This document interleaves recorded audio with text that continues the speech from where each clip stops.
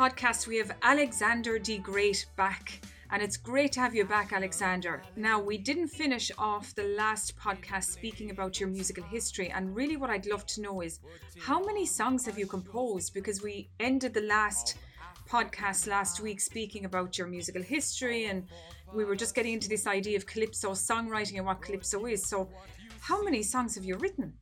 Okay, just to backtrack, if you remember from last week's podcast, we talked about a guy called Keith Ferguson who became my manager when I decided to switch from all the other stuff I was doing and start doing calypso.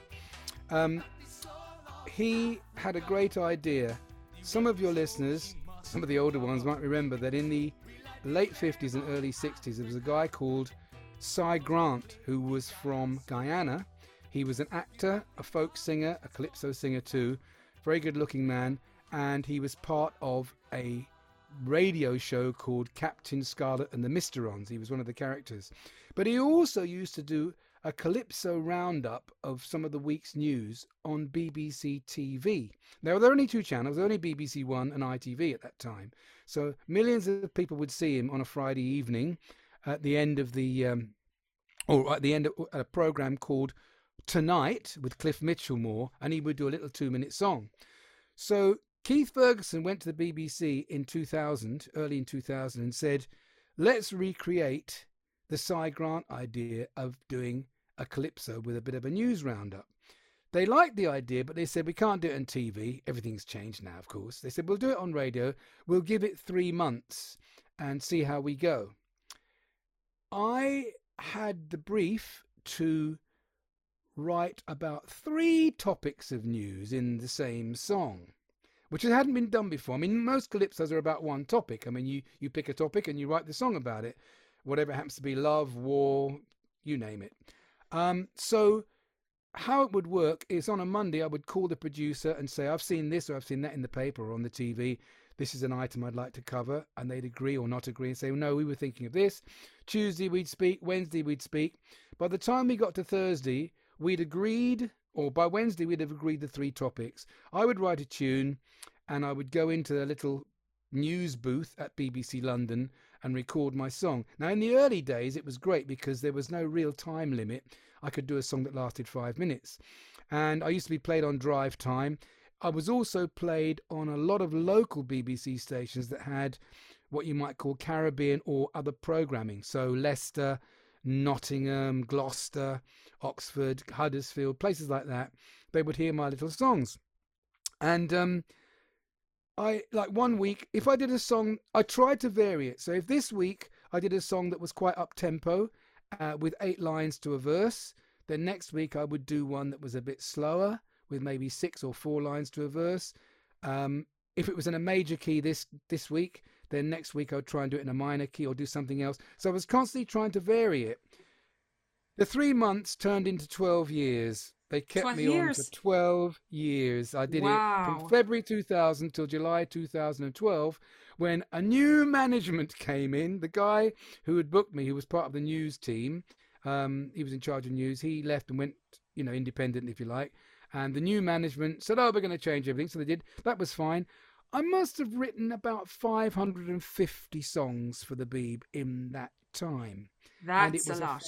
Fantastic training ground. Yeah, because I learned how to alter and change things and kind of, it was writing to order, but it was great training. It's something everybody should do. And in fact, it's when you go to music college and you set things like do a bit of orchestrate this piece of music by, this piano tune by someone or other, whoever it might be, or I want you to try and write a trio based on a theme, and this is the theme, that kind of thing. It's the same sort of thing when you're doing songwriting. The topics would vary a lot. And I remember one week, and also I wasn't allowed to be too controversial, but I could be reasonably controversial, as long as I didn't overstep. And I remember one week there was a song called A Man with a Plan. And the 3 topics were, one, I can't remember what one of the topics were, but the second one was that David Cameron had apparently said something like the NHS is not fit for purpose. He didn't actually say that, but it was misconstrued. But it was something that purported to be that the NHS wasn't fit for purpose in the way it was. And the other story was that Baby Doc, who was the son of Papa Doc, who ran Haiti originally. They were very cruel, right-wing family. Basically, they were dictators, is the only way to describe them. And Baby Doc had come back after the terrible earthquake in 2010 to see if he could take over. So, and the chorus just went, he was a man with a plan, and I can't remember the rest of it. But the lawyers said, oh, you're equating David Cameron with Baby Doc, which I wasn't. The brief was 3 different topics. And we'd agreed the topics, but it didn't get past the lawyers, the censors. So obviously I rattled someone's cage that week. So you could say that was kind of a significant protest song in its own right. It was quite a significant protest song in the sense, but it was misconstrued. I was just doing my 3 topics. I know. But anyway, yeah. I did not have very many fantastic melodies, but a few of them were good. So what would happen is this. Now and again, I would think of a tune that was really quite a good tune. A lot of it was simple and not, fairly catchy, but nothing really memorable. Then now and again, a great tune would come up, and I would steal it back from myself and say, no, that's worth a good song. And later on, I would write a really good song based on the tune. A few of my songs have been written and extended from something that was short and not necessarily very impressive, but had a good turn of phrase. Quite a few of my songs have done that. And some of them I'm really pleased with. So give me an example. I'm saying I'm following in the footsteps of the great composers. Do you know how many times Bach or Handel reused a tune for something else? I mean, you look at Handel did many operas, and he'd have an aria in an opera, and then you'd find it in a a trio, like a chamber trio. Yeah, well, I want to get into this point now about protest songs and calypso, yes. Okay?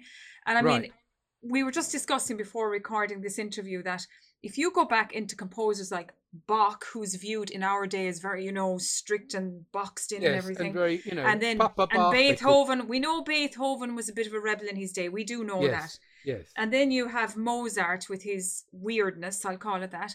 Yeah. But we'll look at Bach first. Explain the story surrounding Bach. I mean, he was jailed one time. Bach was, he was an intrepid guy.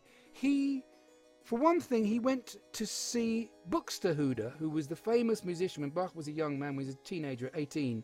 Buxtehude was the most famous composer in Germany at the time.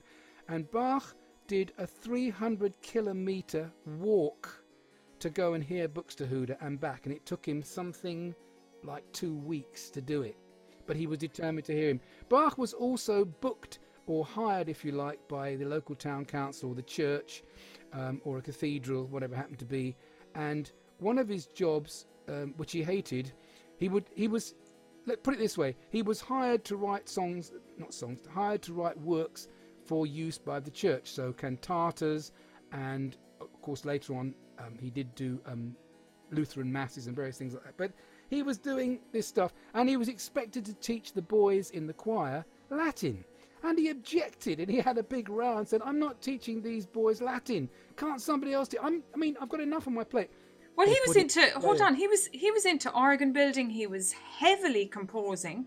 Yeah. And then he had Latin to do. I mean, there isn't enough hours in the day. Over 1,000 works. I mean, when you look at his work, it's like something like 1,200 works. And some of them are long.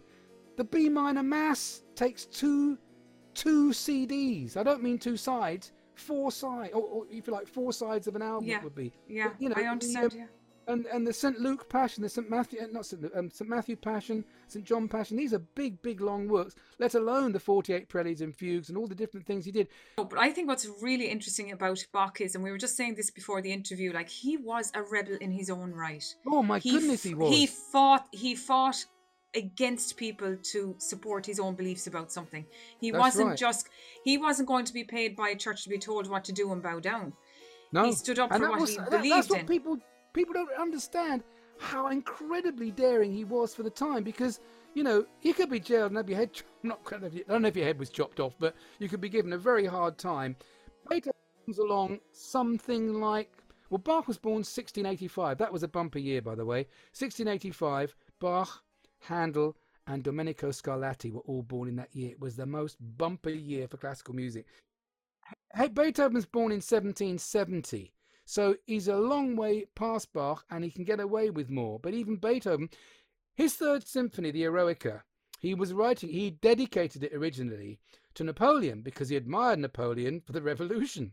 Then when Napoleon declared himself emperor, Beethoven he lost it completely, scratched out the dedication on the first page, scratched it in a rage and put in memory of a once great man. Oh, now that was a good protest. You're talking about pre-18. Yeah, exactly. Good protests in times like that where you had to be so mannerly and, responsible That's and all right. this, So for people, look at our classical musicians. There's many of them of them. And I mean, people don't know that a lot of hymns, I come from the Methodist tradition by birth, right. but a lot of the hymns written by Charles Wesley were taken from pop tunes of the day, the equivalent of pop tunes of the day. Yes. Well-known and people don't tunes. know that. And again, some of the national anthems have reflected that. Some Yeah. of the national anthems it's just crazy. Now, Wonderful. there was one more reference that we made, and it was regarding Mozart. Now, there's a film that was released back in the 80s called Amadeus. That's and it. one of the things you'll notice in that film is there's this high-pitched laughing of Mozart when he sits down to play the newly created piano as an instrument in front of emperors and dear knows what else. Yeah, it was. Yeah. People think he actually had Tourette's. Nowadays, with the kinds of things, the kind of science and the kind of expertise we now have in looking at conditions, it's quite possible that he had some sort of condition that went side by side with his genius. Do you know what I mean? Yes, I do. He got again, his musical genius he got away with stuff that lesser composers or lesser people at court would not have got away with. And I find it interesting. The Marriage of Figaro, famous opera. Figaro was a servant.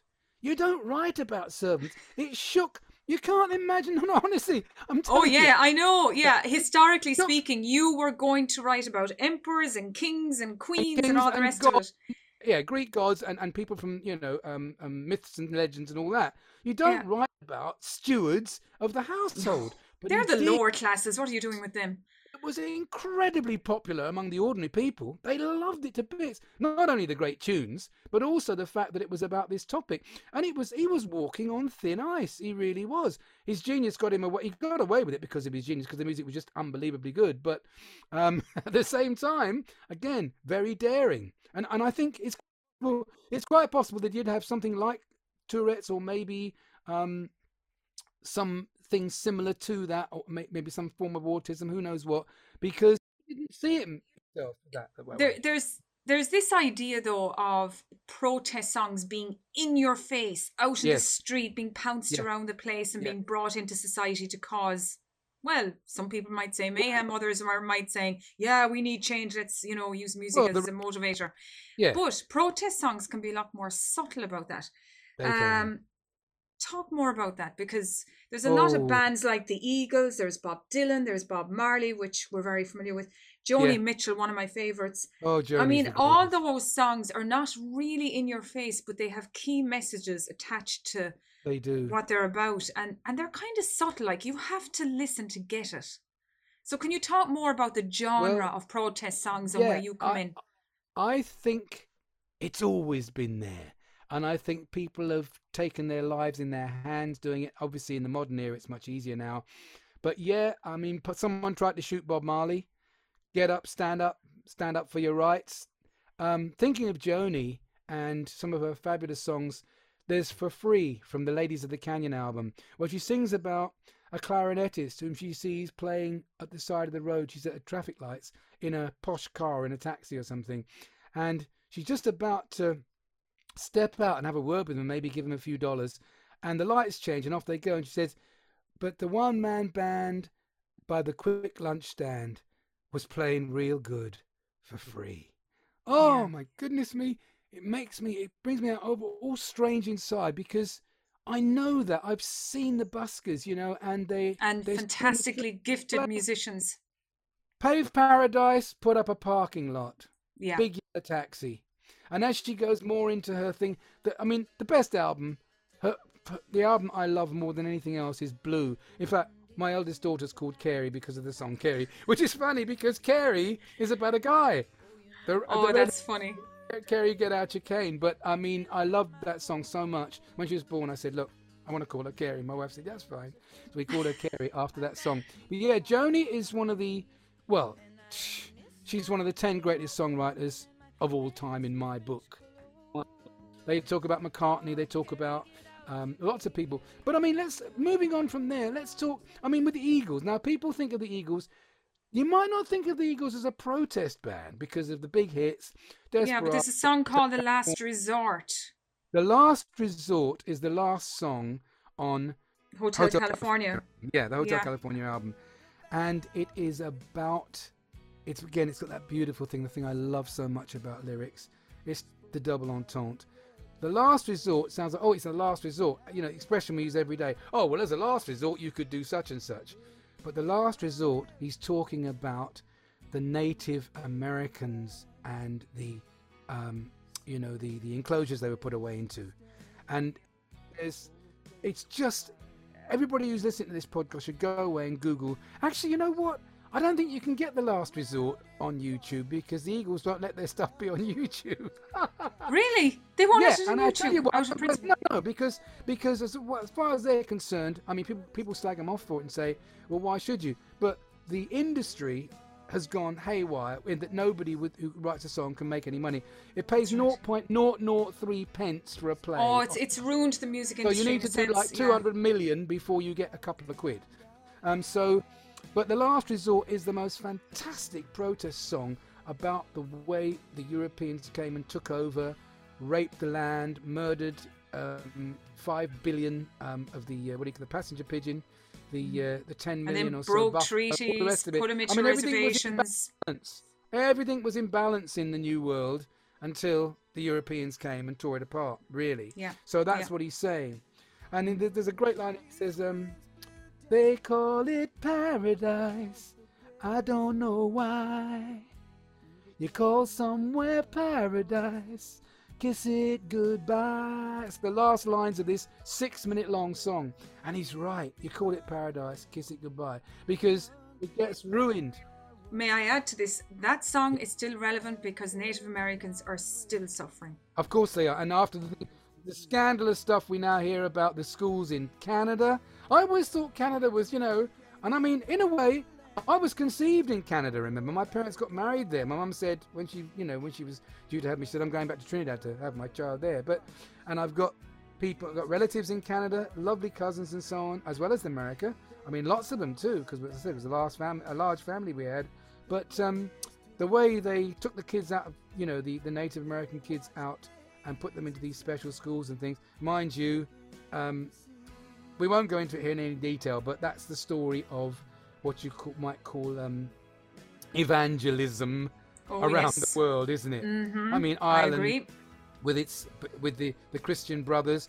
I have a friend who lives in America now, a fantastic, I keep using that word, but I can't use that, fantastic songwriter, singer, musician, Danny Ellis, whom I met when we first did that trip with a 50-piece band in the States back in the early 70s.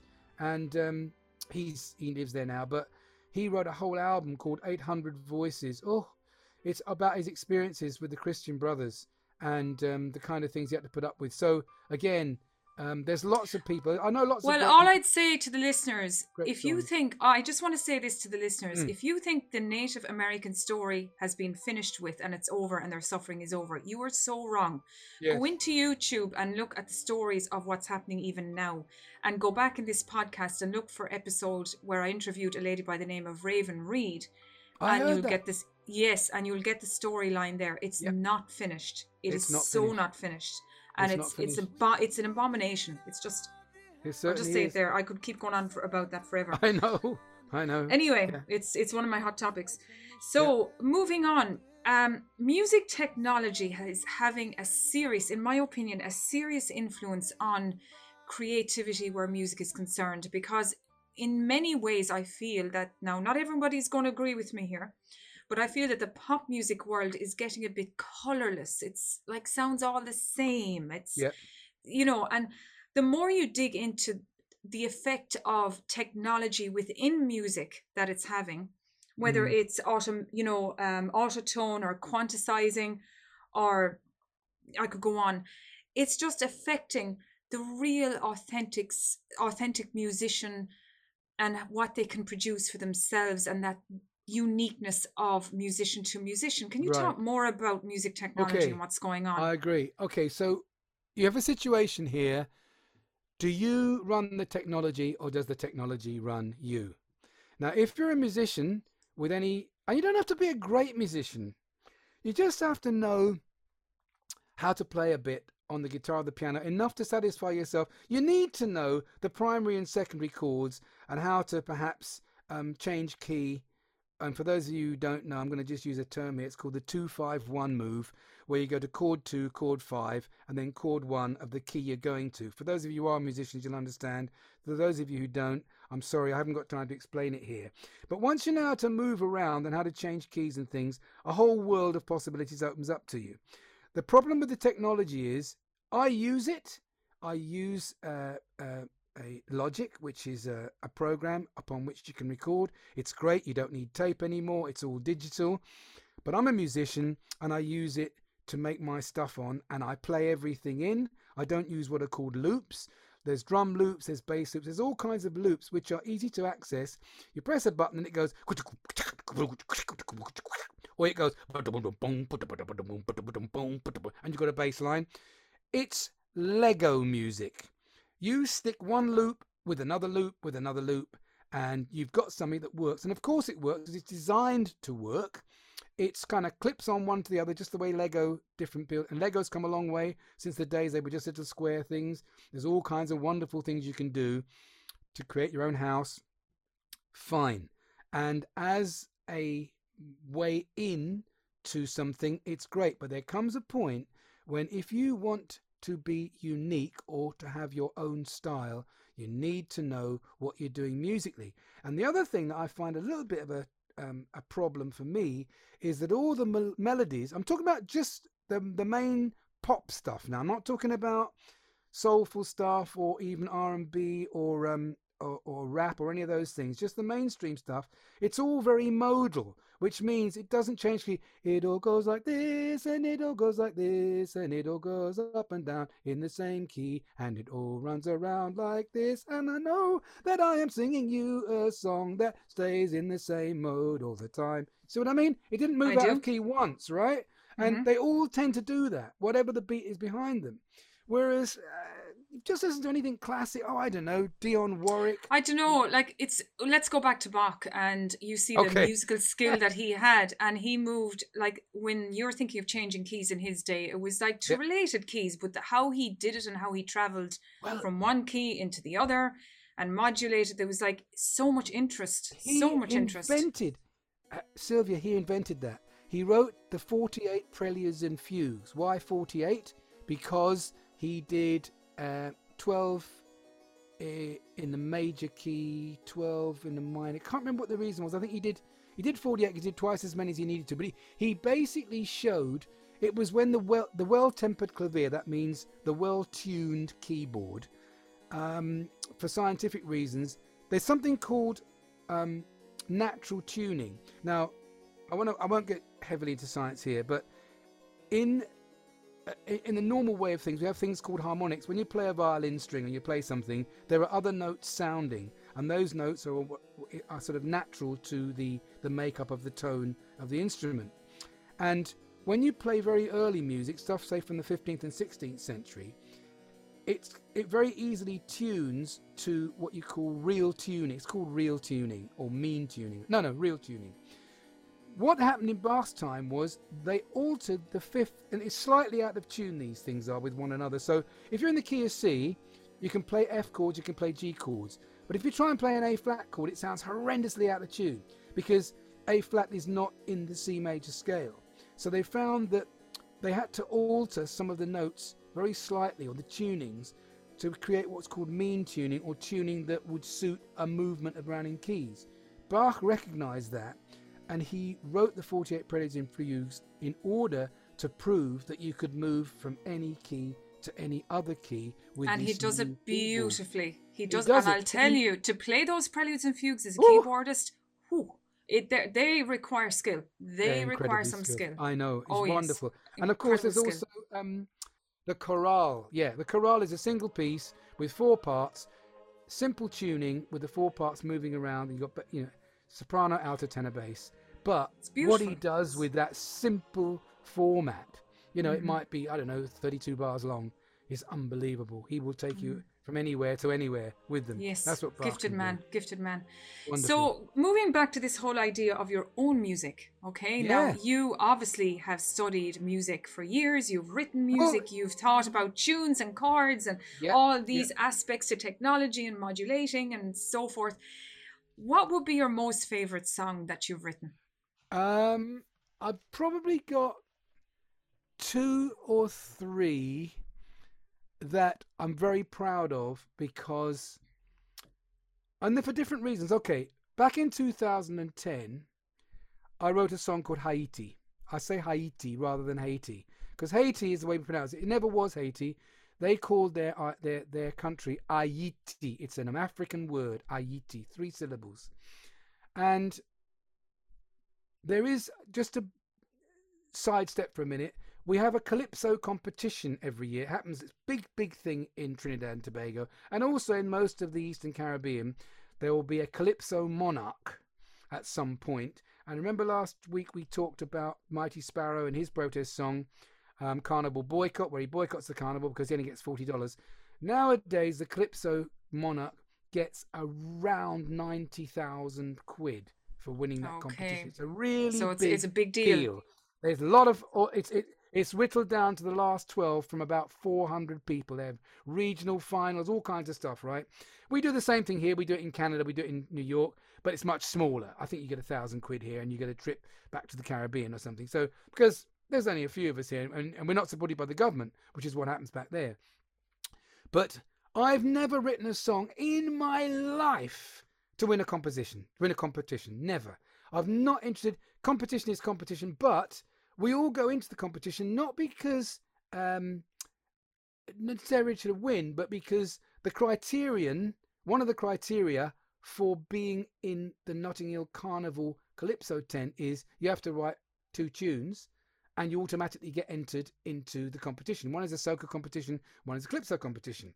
And so I've been writing since I've been in the Calypso tent since 1996. Never written a song to win anything, just have my say. Most of them are actually protest songs. It's a great time for protest. Many of the songs at carnival time are that. And I wrote this song called Haiti. And usually I think there were either 10 or 12 people go in for it. It varies from year to year depending on how many contestants we have. And you never win from first position. If you sing first, you just don't. Which makes sense because judges can't give you 10 out of 10 if you're the first song. They've got 11 other contestants to listen to. So in any sport, whether it be high skating, whatever it happens to be, you don't. So I never mind singing first. I just, get my song over and done with. Anyway, I won that year. To my great surprise. Yeah, the first time I won. And I won the following year. And I'll tell you about that in a minute. I won with Haiti, which I'm going to do a little bit for you now, live here. Because if you can take the time, I'll just do 3 verses of it because it's a long song, but this is Haiti. The Western world's poorest country, the one called Haiti, really been suffering since she declared herself free. We hear about the massive earthquake, made the ground shake, thereby increasing the grief that was there already. Now, rich countries all try their best. How to see who's better than the rest. Row about the debts which Haiti's incurred. The reasons are so absurd. Haiti, this world has refused you. Haiti, confused and abused you. Haiti, and everything when your time's gotten the words. How much more can remain? Haiti, this world has to face you. Haiti, have some grace and embrace you.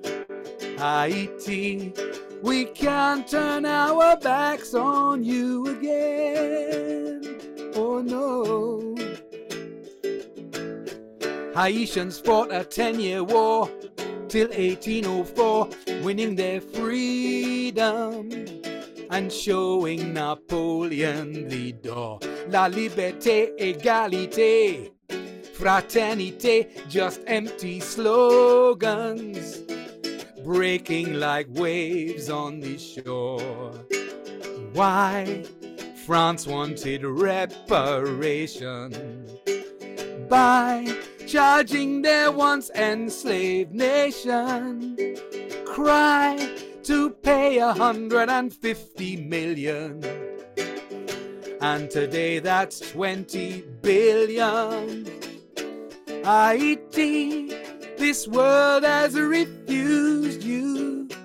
Haiti, confused and abused you. Haiti, can there be no end to your pain? How much more can remain? Haiti, this world has to face you. Haiti, have some grace and embrace you. Haiti, we can't turn our backs on you again. Oh no.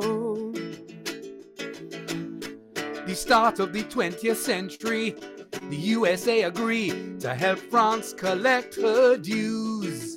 The profits lost to slavery, they used the pretext to invade. Haitians were betrayed for refusing to lose what they'd won by their bravery. Through merciless exploitation grew aggressive legislation to make it hard for her to survive. But Haiti's very alive. Haiti, this world has refused you. Haiti, confused and abused you. Haiti, can there be no end to your pain? How much more can remain? Haiti, this world has to face you. Haiti, just have some grace and embrace you. Haiti, we can't turn our backs on you again. There you go. You see, and the thing, there's another verse too, but I don't want to use all the time. And you can find it. It's actually on Spotify. It's one of the tunes, and it's on YouTube with a full band doing it, or a version of it is with just I think 3 verses. But the thing about Haiti is, or Haiti as I say, is it's there in the lyrics. America as helping France. France wanted 150 million francs for the loss to the slave owners. And Haiti only paid it off about 20 years ago. Yeah. It turns out to be in the region of 20 to 25 billion. What's that? What kind of justice is that? So it just so happens that next week's episode in the interview slot will be with a lady called Astrid De Vere of Kids Connection Haiti, and she's going to expose what's actually happening in Haiti now, the background to her work in Haiti. And she chose to work between the ages of 17 and 26, children in that age group, because all the other charities in Haiti said, oh, they're already conditioned to be living a certain way. No, we're not going to waste our, financial resources with that age group. She said, no, I'm going to focus on this group. And she said that had major success. So we're having her on. Yeah, we're going to have that on next week. So fabulous. I look forward to that. But also the thing is, I'm going to have a go here at America. Haiti could get itself out of trouble if it could sell its rice. And people don't realise that Haiti's in such a bad way at the minute. It's probably the worst country in the world. It's because they had the almighty cheek to fight and win against Napoleon, who was the most powerful man in the world in 1804. Well, They are, all I'll say, everybody, they're suffering now and they need everyone's help now. That's right. They need So everybody's here's help another now. one. Another one. This is called, I mean, there's actually quite a few. I'm going to do something called Remember Our Heroes. And this was written because, I mean, obviously I'm a Caribbean.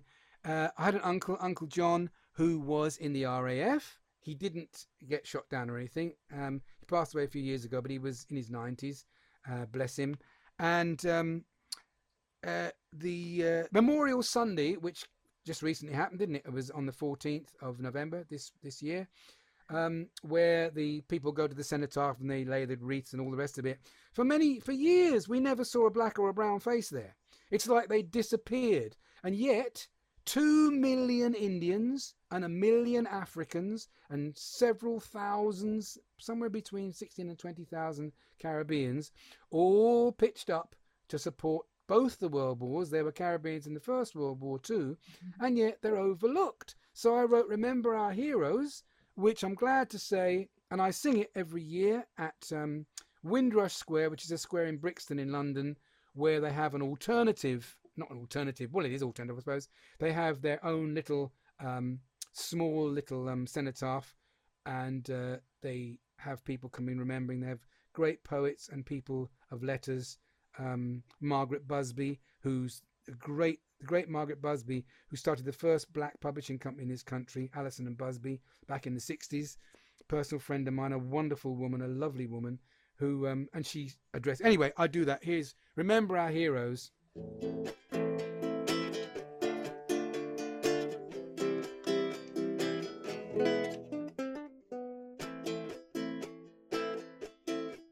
Of our heroes we should be proud, calling their names out loud. When the whole world had gone to war, Africans and Caribbeans helped even the score. The British government came and asked us to help the mother country, and many volunteered right away to rid this world of tyranny. So remember our heroes who left homes and wives and journeyed to Europe just to fight for all our lives, to shake off our forefathers' shackles and gyves. Because of them, freedom survives.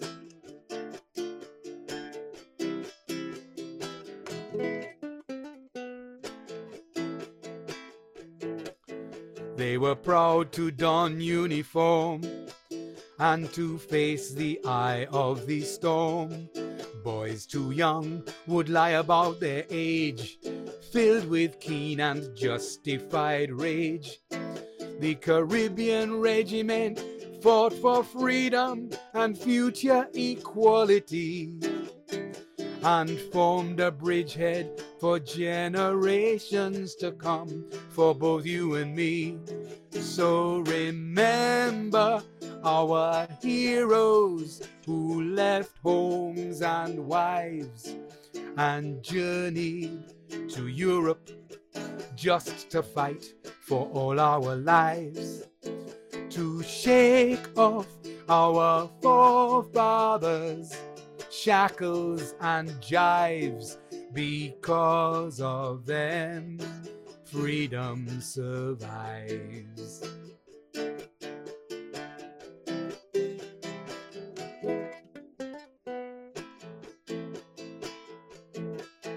They were proud to go under all. Many thousands left their home shores to assist in both the world wars. And if Hitler had had his way, there might be no black people today. The Ministry of Defense once sought to play down their contribution, but without them you could not call VE Day a true commemoration. So remember our heroes who left homes and wives and journeyed to Europe just to fight for all our lives, to shake off our forefathers' shackles and gyves. Because of them, freedom survives. Because of them, freedom survives. Note the cheers to Picardy at the end. I go from the A minor to the A major. Freedom, because on the word survives, I want it to go survive, and it goes whoosh. Do you know there's a moment in Beethoven's Fifth Symphony where it goes from the third movement into the fourth movement, and it's in C minor, and there's a sort of very slowly, a kind of rushing, a crescendo. It starts very quietly and it goes up, and all the time you've been in C minor, and then it bursts like the sun coming out from behind the clouds. It's the most magical moment. If you don't know, check Beethoven's Fifth Symphony, moving from movement 3 into movement 4. It's just a glorious moment. It just explodes in your brain. It's fabulous.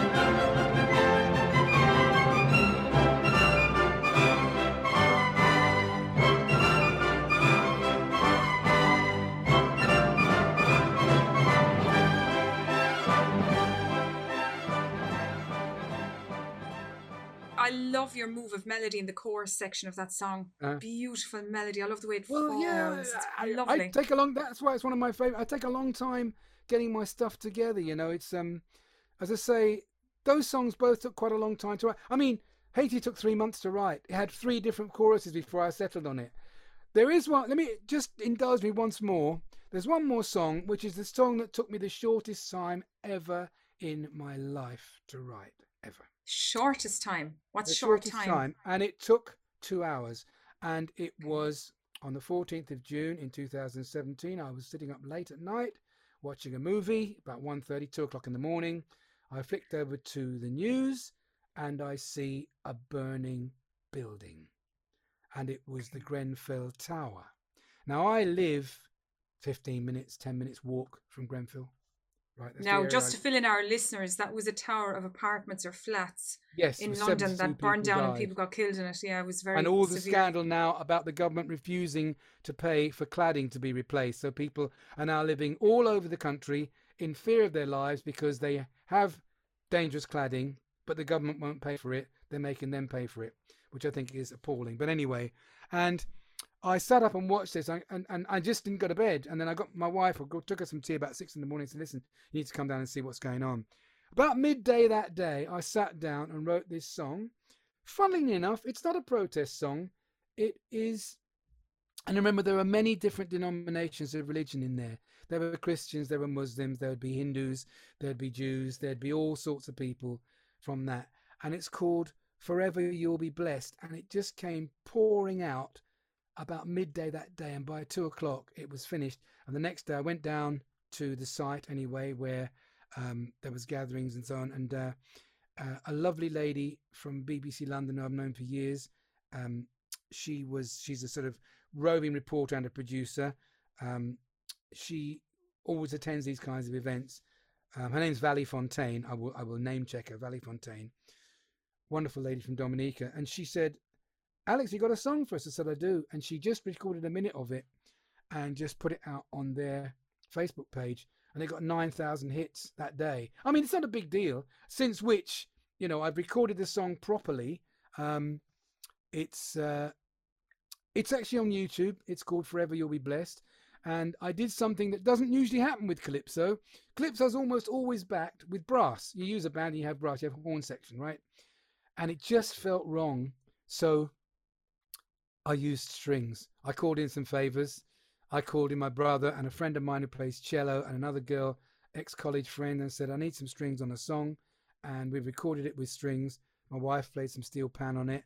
I asked my sister and a couple of other friends from the community, actually steel pan players, girls who could sing, to put some oohs and ahs in, and it goes like this. I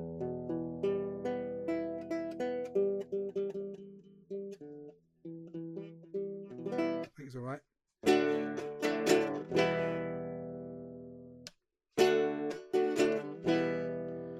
Grenfell Tower's a tragedy, waiting for the world to see, and the warnings have been made for many years. People died in fearful flames, and we don't know all their names, but the whole community is now in tears. Pray for mothers, pray for babies, pray for all whose cries are in our ears. We never will forget you, you're part of our lives. We love you and respect you, your memory survives. We pray that peace has found you, your soul is now at rest.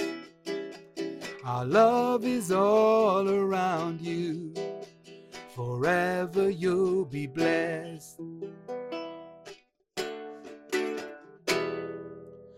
Overlooked, not listened to, people just like me and you had complained that safety standards were not met.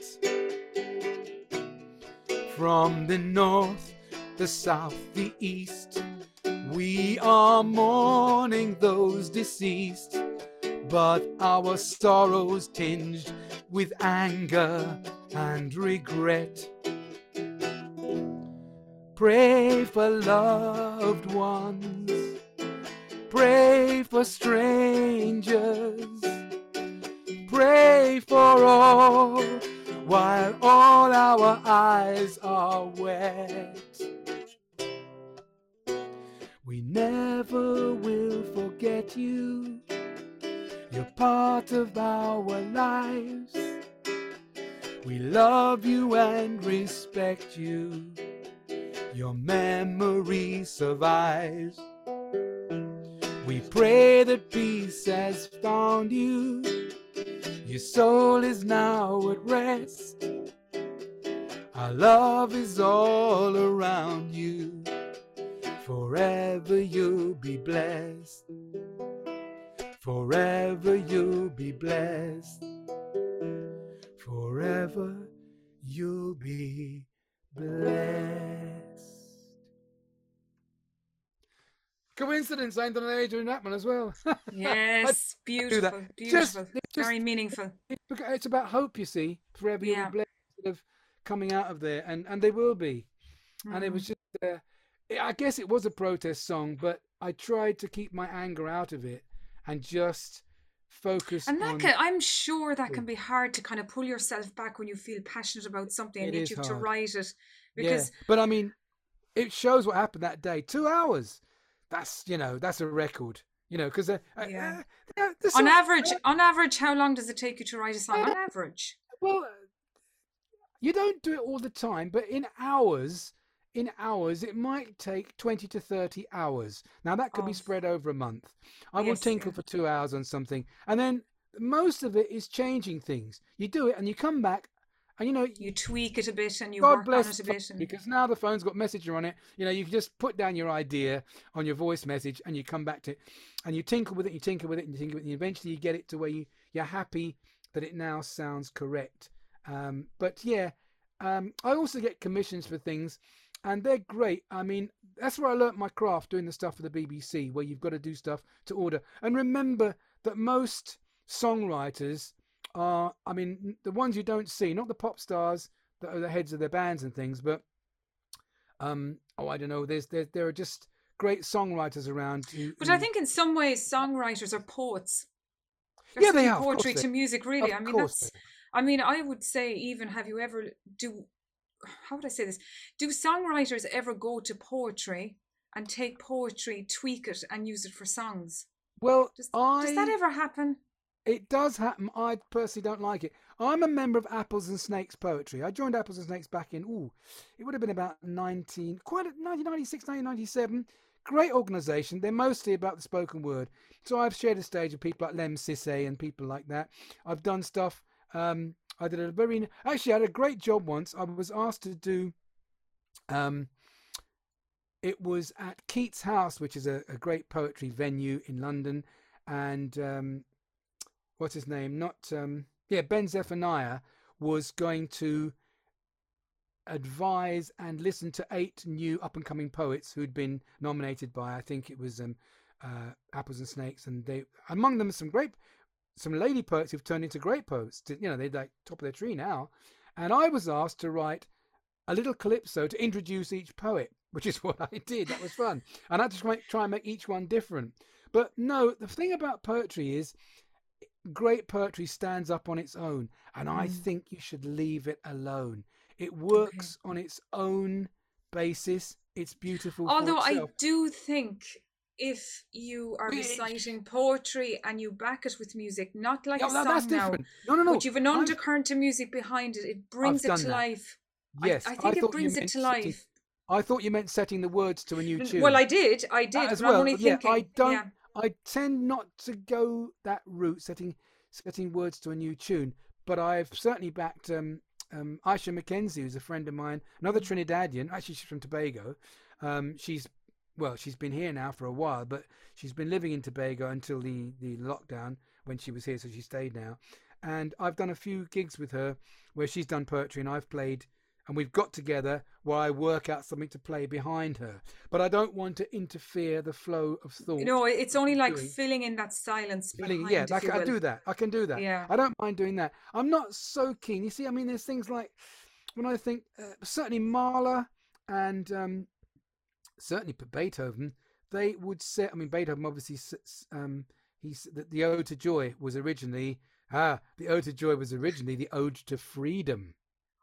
Oh, that's an Yeah, interesting he couldn't piece of he information. couldn't get that past the census back in the 1800s.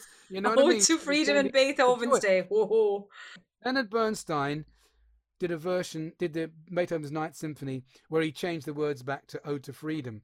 And good luck to him. I thought, great for you. He had a lot of guts, that guy. I mean, some people loathed him, some people loved him. He was a genius, like it or not. He was bombastic, and he would do things his way.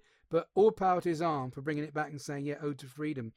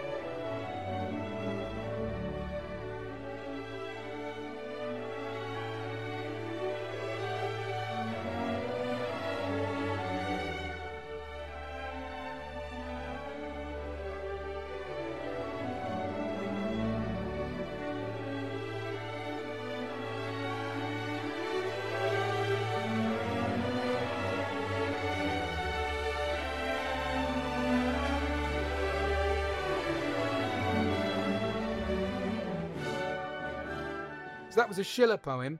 And there are many instances of composers setting poems.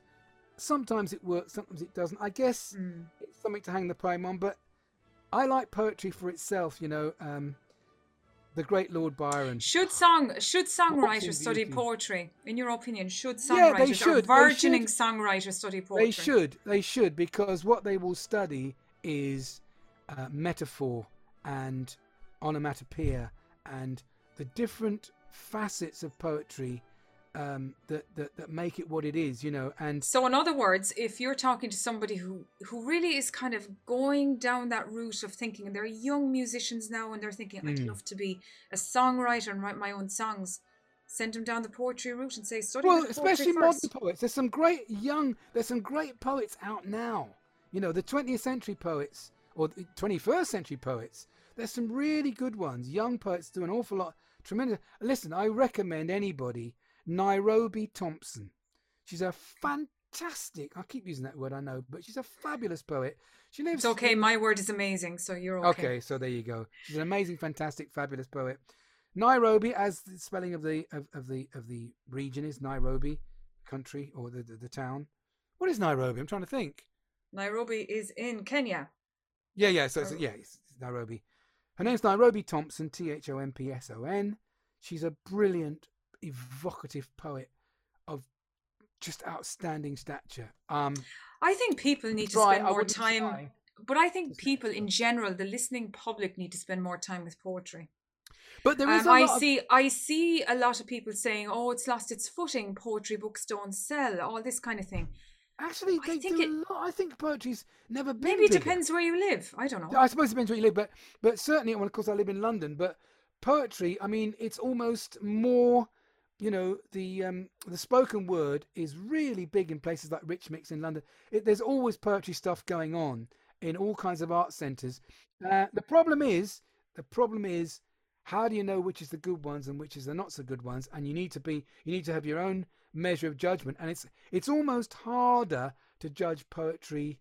There are so many different things. Of course, you don't have to rhyme poetry. You don't have to actually rhyme songs. And one of the problems I find today is that a lot of songs, lyrics don't rhyme, but they don't not rhyme because they're clever. They just don't rhyme because the person who's written it isn't good enough to think about a decent rhyme. Most of my stuff, in fact, all my stuff rhymes, and I do rhymes within. I have rhyming schemes within the pattern. So I've got a song called "They Came Upon the Windrush." I won't do the whole song. They came upon the Windrush in 48. The flame of hope in their hearts, whatever fate.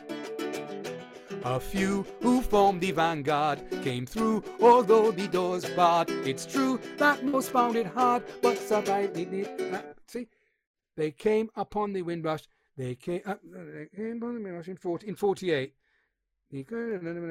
A few who formed the vanguard came through, although the doors barred. It's true that most found it hard, but the survivors always find a way. Now, always finds a way rhymes with a line 4 or 5 lines back.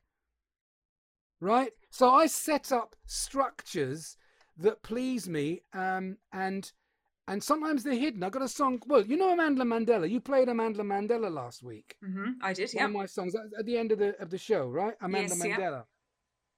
Yeah. And I concocted a verse structure in that because it's got a long chorus and a short verse. A very rare thing. Usually I've got a long verses and short choruses, but it's the other way around. And in Mandela, the Queen of England has met with Nelson Mandela. They shook hands together. That's not a rhyme. To signify there's a change in the weather.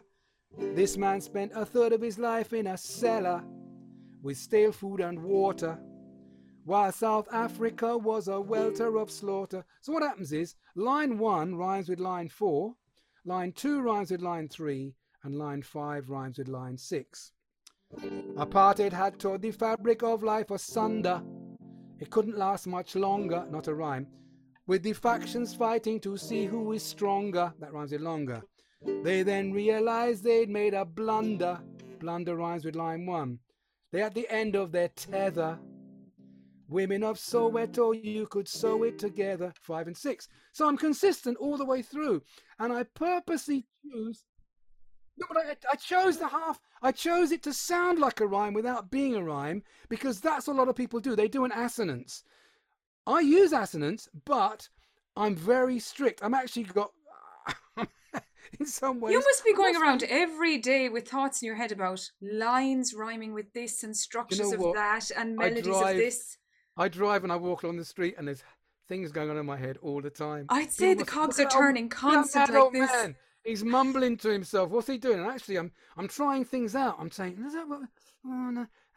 And yet there are songs. There are some great songs that are written with assonances on purpose. You remember Squeeze? Remember a band called Squeeze? Can't say that I Okay, there's a song called Up the Junction. It was a huge hit. It was probably back. Yeah.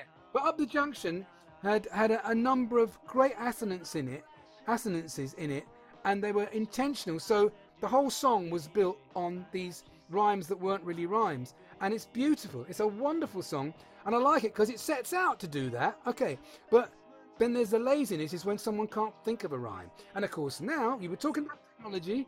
Now you can get rhyming. You can get a piece of software. You put in 4 words, and 1,000 rhymes come up for you to use, which is great. But you've still got to be selective. You've still got to decide, well, which word's the best word. Notice in the Remember Our Heroes, I used the word jives.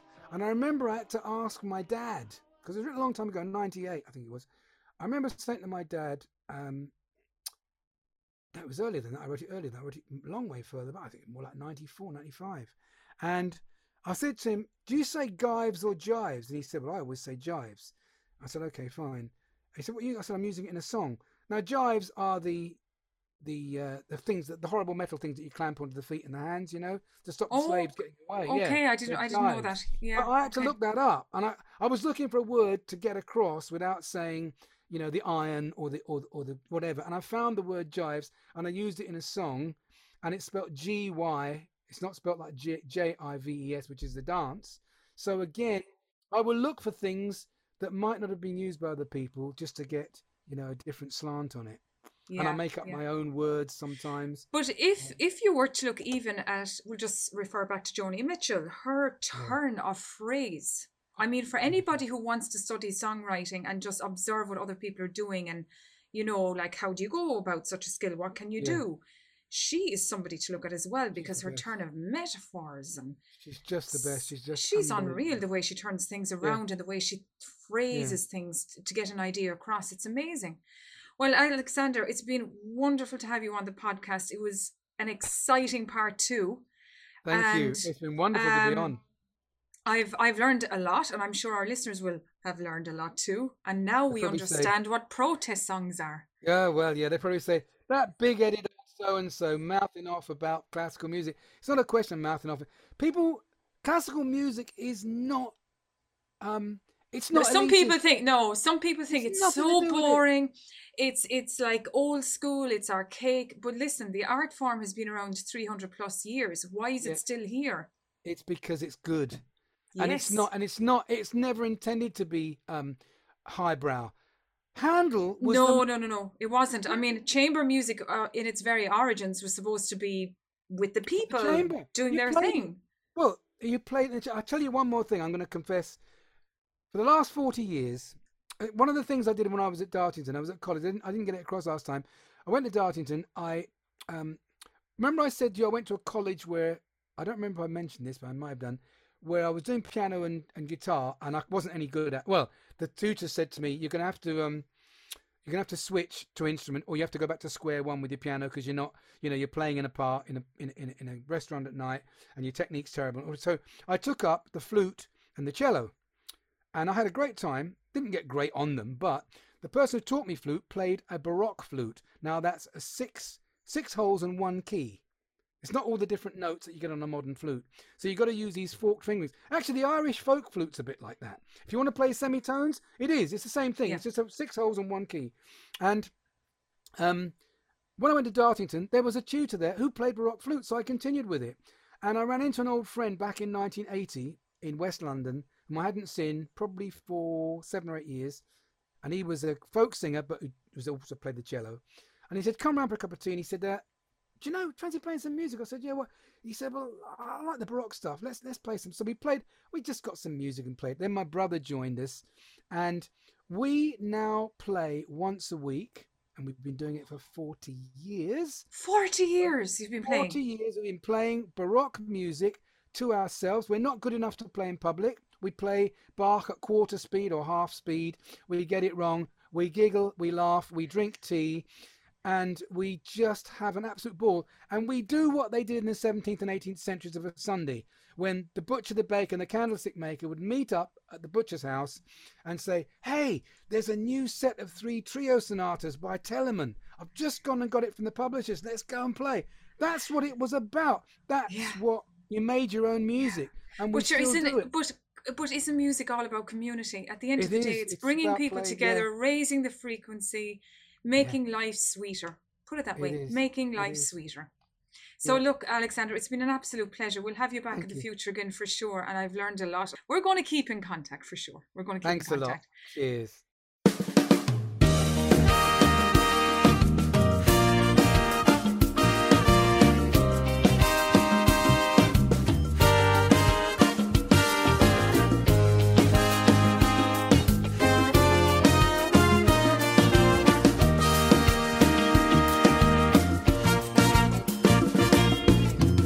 Western world's poorest country, the one called Haiti, really been suffering since she declared herself free.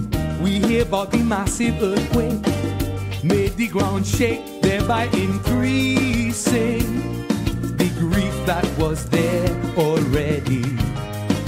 Now, rich countries all trying their best to see who's better than the rest. Row about the debts which Haiti's incurred. The reasons are so absurd. Haiti, this world has refused you. Haiti, confused and abused you. Haiti, can there be no end to your pain? How much more can remain? Haiti, this world has to face you. Haiti, have grace and embrace you. Haiti, we can't turn our backs on you again.